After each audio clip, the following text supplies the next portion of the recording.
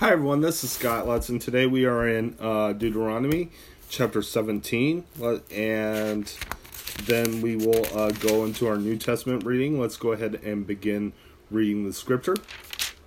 Do not sacrifice to the Lord your God an ox or a sheep that has any defect or flaw in it, for that would be detestable to him.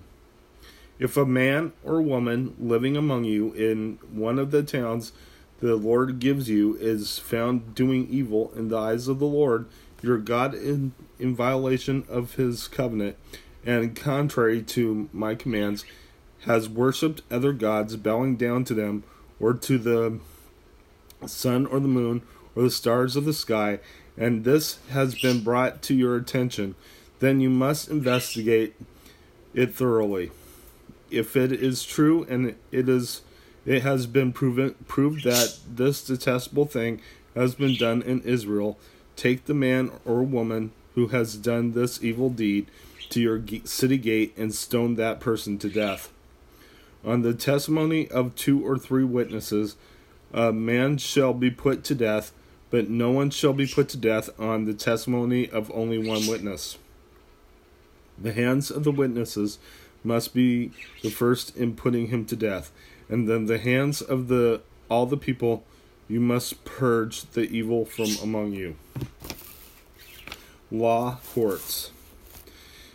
If cases some come before your courts that are too difficult for you to judge, whether bloodshed, lawsuits, or assaults, take them to the place the Lord your God will choose. Go to the priests who are Levites and to the judge who is in office at the time. Inquire of them, and they will give you the verdict. You must act according to the decisions they give you at the place the Lord will choose. Be careful to do everything they direct you to do. Act according to the law they teach you and the decisions they give you. Do not turn aside from what they tell you to do, to the right or to the left. The man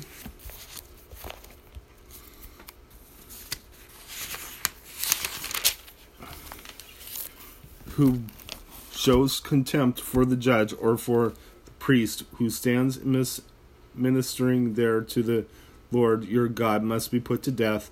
You must purge the evil from Israel. All the people will hear and be afraid, and will not be contemptuous again. The king. When you enter the land your God is giving you, and have taken possession of it and settled in it, and you say, let us set a king over us, like all the nations around us. Be sure to appoint over you the king the Lord your God chooses. He must be from among your own brothers. Do not place a foreigner over you, one who is not a brother of Israel, or brother Israelite. The king, moreover, must not acquire great numbers of horses for himself, or make the people return to Egypt to get more of them. For the Lord has told you, you are not to go back that way again. He must not take many wives, or his heart will be led astray.